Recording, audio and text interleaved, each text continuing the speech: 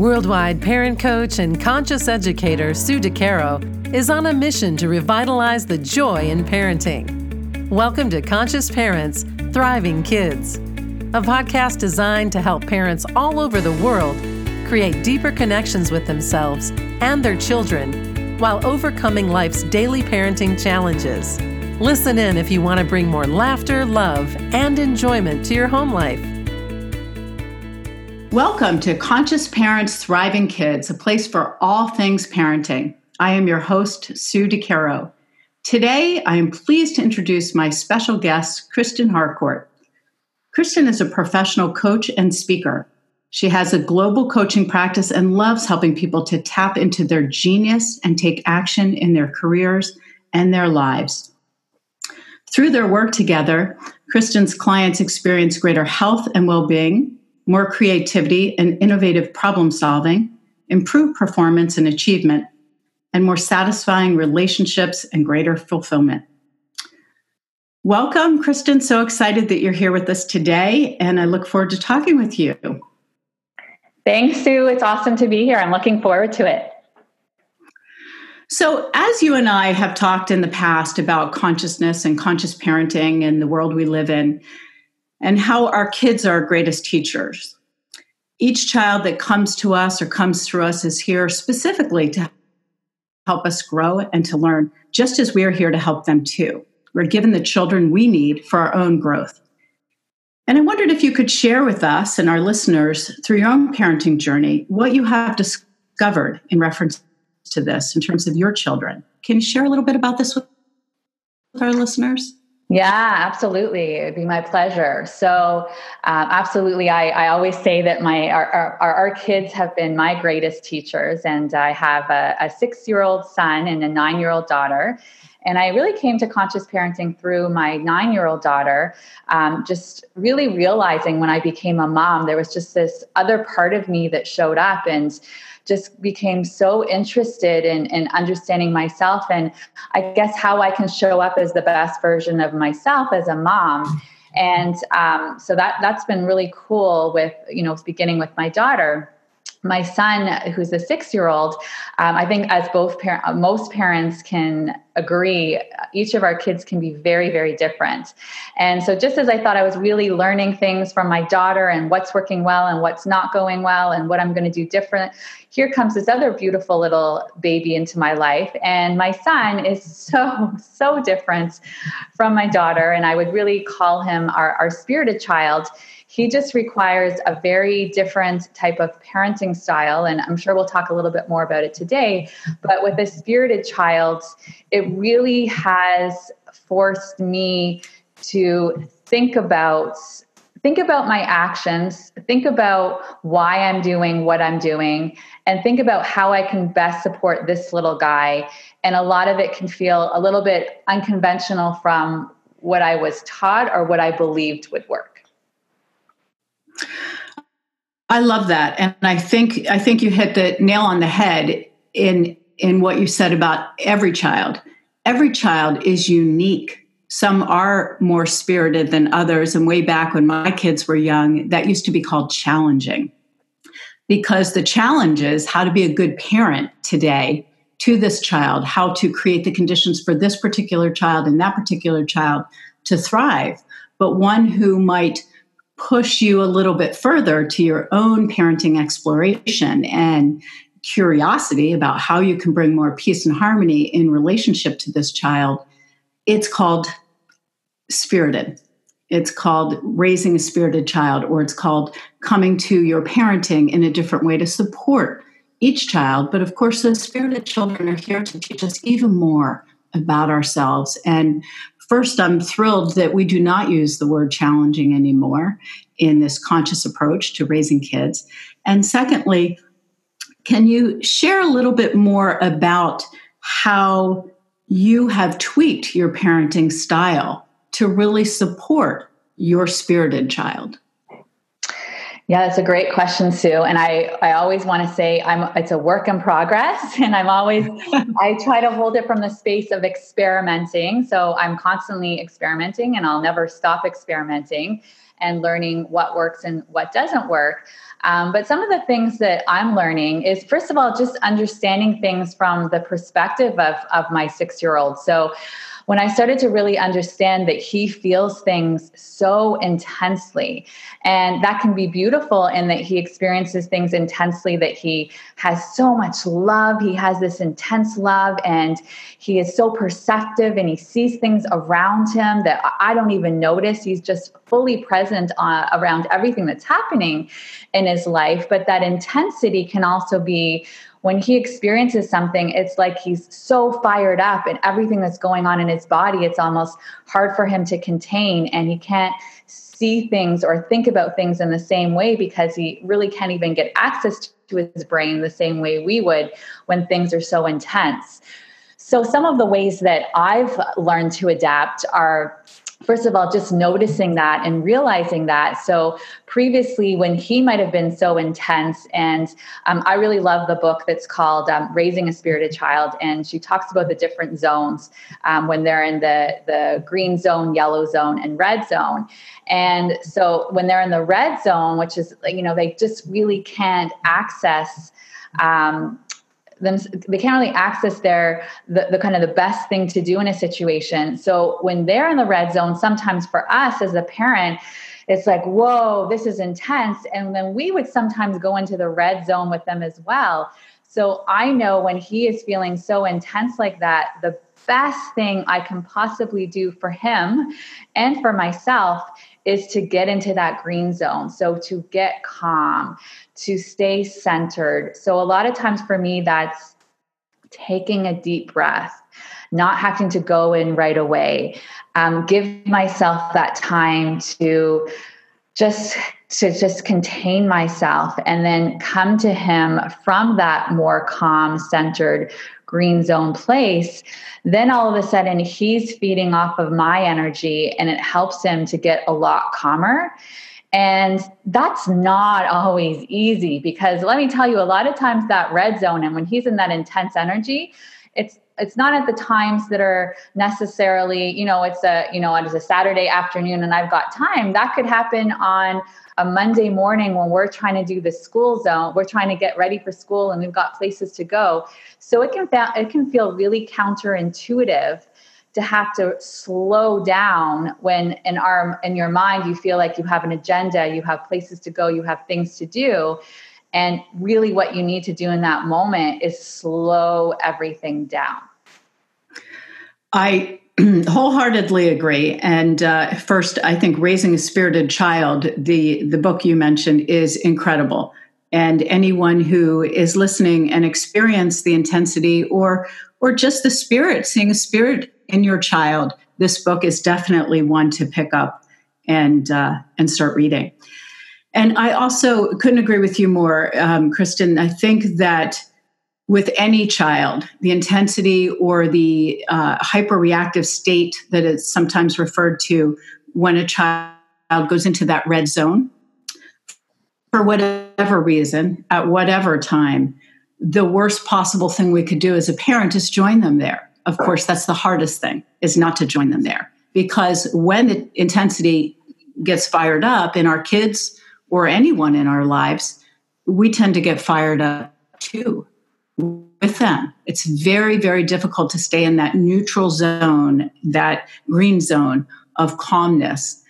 And it's like anything else we have to learn and build, like mindfulness.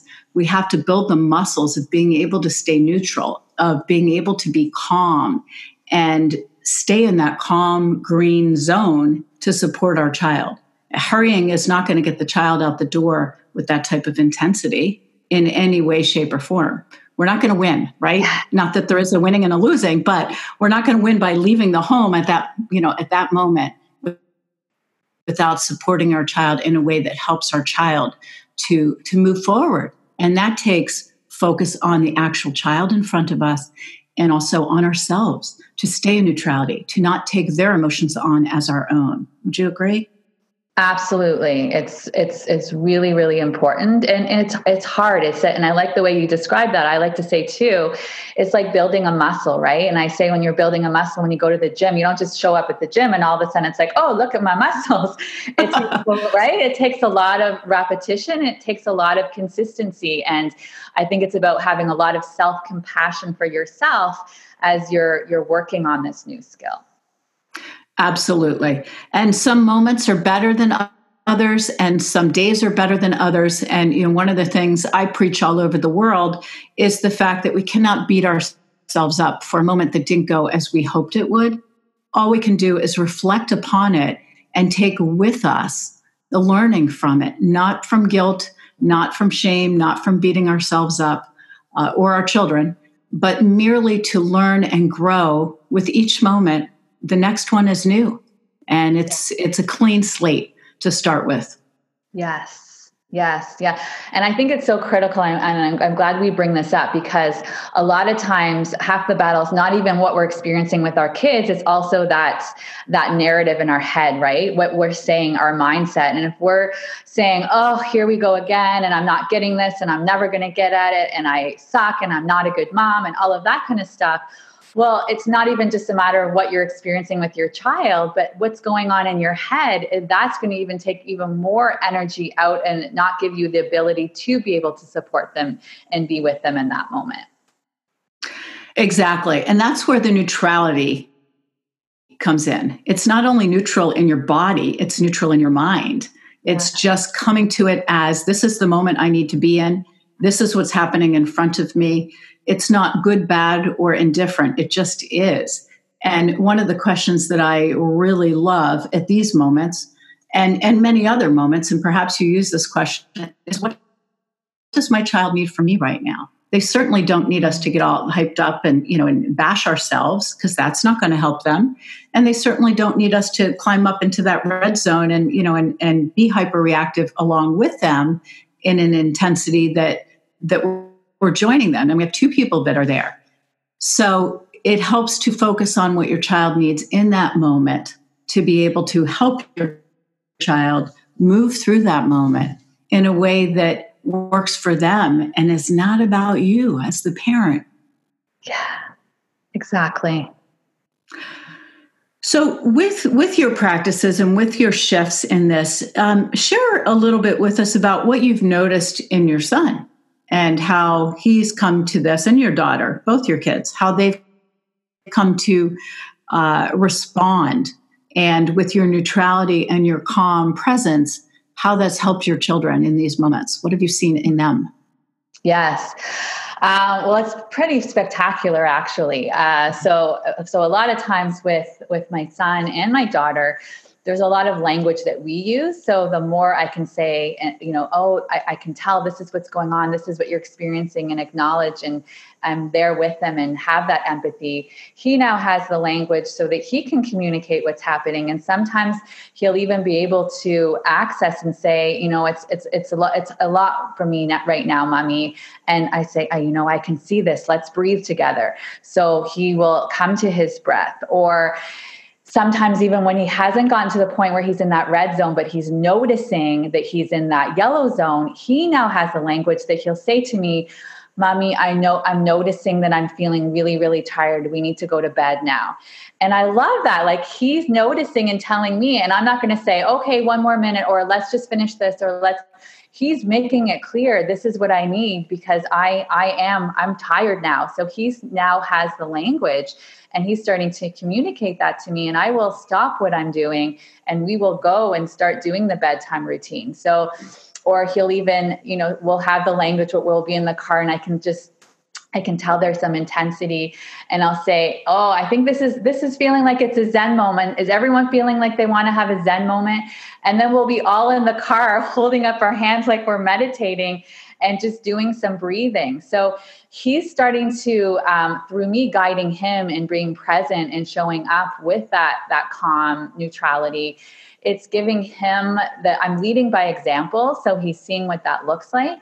And same with my daughter as well, right? She's I find because we're so open and we're all communicating around what we're experiencing, what's going on, I'm also saying, hey, it's okay. Mommy has those days too. This is what happens sometimes with me when I'm feeling really overwhelmed, or this is what's going on and this is what I do. So I also find that there's this trust that I've created with them, that they'll also share what they need from me or what they're experiencing. So one story that I like to share, and I love it, them kind of telling on me and letting me know when they need more of me, is I remember one time my daughter needed me for something, and I was on my cell phone responding to a message, and she looked at me and she said, Mommy, I need you to put the cell phone down. And I said, okay. So that I came over to her and started talking to her. And she said, Mommy, I really like it when I'm talking to you, when I'm having a conversation with you and I'm speaking to you, I want you to look at me and look at me in my eyes. I want us to be looking eye to eye when I'm talking. And I thought, wow, I helped to create that because I gave her the language to be able to say that, and also the confidence for both of them to let me know what they need from me. So it's this beautiful work in progress. And the more you show up from that space, the more they can feel comfortable sharing what they need more of from you, and be able to, through leading by example, be able to put that into effect. Because it's one thing to say, this is, expecting them to be able to kind of be more mindful. But if you're not practicing those mindful moments in your life, then you're not giving the opportunity for them to watch what you're doing so they know what that looks like. That is absolutely beautiful. And from a conscious standpoint, I want to highlight a few things that you said that are just remarkable. I think, first of all, being authentic is enormous for our kids. Being real. We are not perfect human beings. We're perfectly imperfect. And so being able to honestly share that you have hard days or an experience that might have happened with you in your life, that maybe you reacted in a certain way that was beautiful, or maybe you didn't, and how you wish you may have come to that, teaches our children a lot about us. And it also teaches our children a lot about life and how we can move through it positively or negatively, but also from a learning opportunity. So I love that you share with your children some of the experiences that you've had so they can understand that you're human too. And I think that also leads me to another point, is that we walk side by side. I'm sure you'd agree with me, with our children. We are not the directors of their lives. We lead and model for them, but with them. And I think more importantly is with them.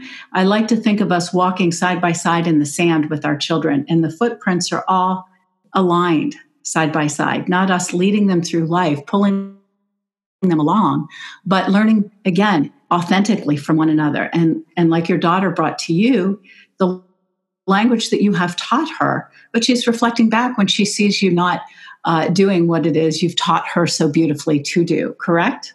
Yes, exactly. It was and there could have been an opportunity where I could have reacted and said, oh, like you just said around owning your humanness. And I could have said, oh, she's right, I shouldn't be doing that. But instead I thought, wow, I'm so proud. I'm so proud that she's honoring her voice. And because that's another thing I try to teach both of them. And I love the way you notice that authenticity piece. Like, I want them to show up as who they are and be able to own their voice and feel powerful enough to say what they're truly feeling. So there was no feeling of, oh, here I am. I wasn't showing up as that perfect human being, because nobody's perfect, but it was just such a beautiful moment of connection.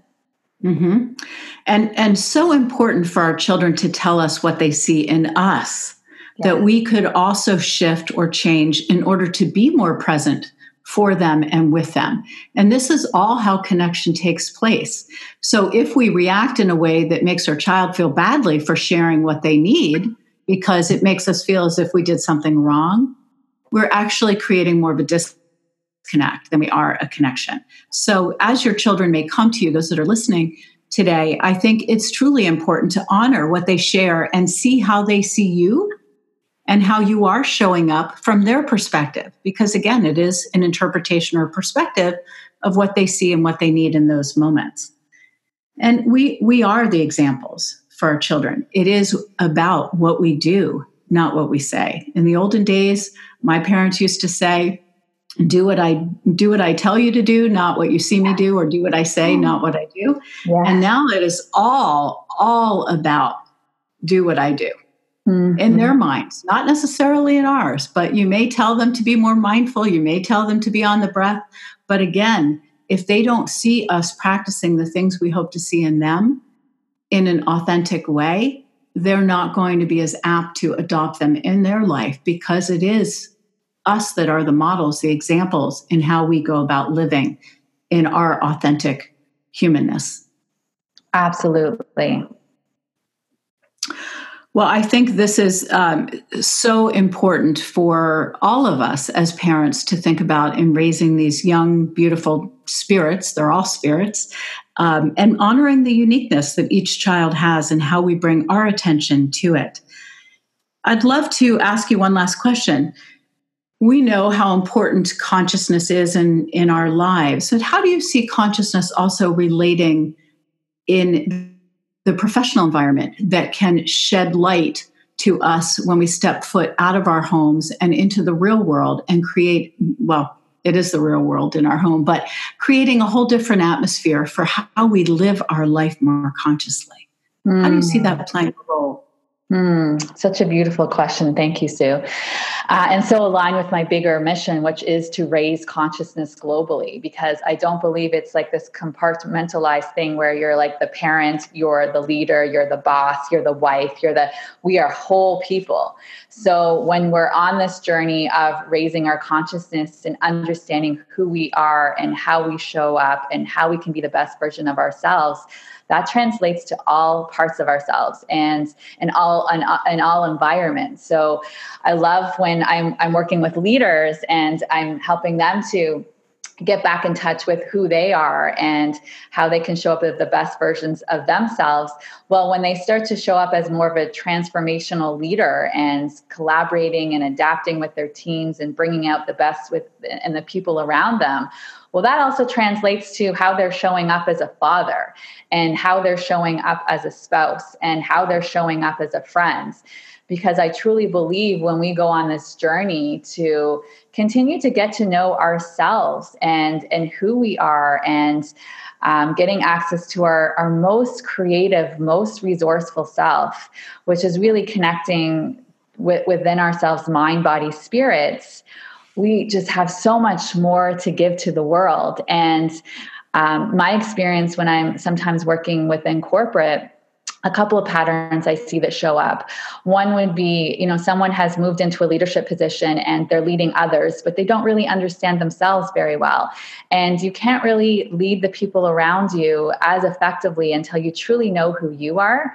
And the same way you're adapting with your children to those different unique personalities, well, in a workplace that's also filled with many different personalities, with so much diversity. And it's about really getting to know each human being in front of you and constantly adapting. The other piece, though, that I see is sometimes it's not one or the other, right? We tend to sometimes go into these extremes, right? So it's we need to have all these leaders being better, but then all the onus is on the leader and there's no onus on the individual. And I believe it's the two working in tandem. So it's not to say, yes, you want to have leaders who are more effective as leaders, but we also, those employees working within organizations, we can also be the best version of ourselves. So also doing our own inward work and what can we do to be more effective? Because it's very easy to point fingers and be the victim and blame it on the other people out there. But that's giving away all of our power, right? We need to feel empowered to know that we have choices. We are in charge with our actions. Our thoughts create our reality too, right? So we hear so often that it's blaming everybody else. It's their fault. Well, nothing can really, it's not about what happens outside of you, it's what happens inside of you. And the more people can understand that from an emotional intelligence perspective, that it's actually our thoughts that create the emotions, and it's our internal thoughts and emotions. It's not about what happens out there. I love that. And that brings us full circle to really identifying and understanding who you are, who the children or child is in front of you, and what you bring to the table in connecting to yourself, your conditioning, your thoughts, your emotions. And that's where building these muscles, wherever you are, whether you're in the business world, in your home, at the grocery store, it's so important to connect with your authenticity, who you truly are. And I think the work you do in the world is incredible. So I'd love to invite you to check out Kristen's website, www.kristenharcourt.com. That's KristenHarcourt.com.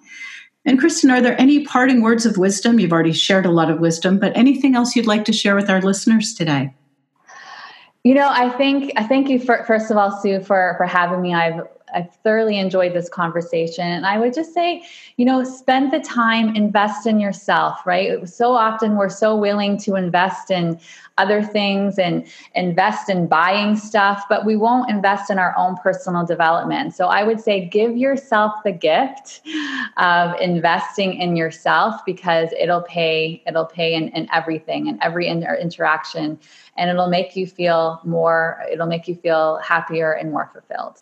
I second that. Thank you. Beautiful, beautiful statement. Thank you for being on my show. It's been an honor and a pleasure to have you. And thank you all for joining me. Remember, every moment is a new moment for conscious connection. Thanks for listening to Conscious Parents, Thriving Kids. If you like what you heard, please subscribe, rate, and review at iTunes or wherever you listen in.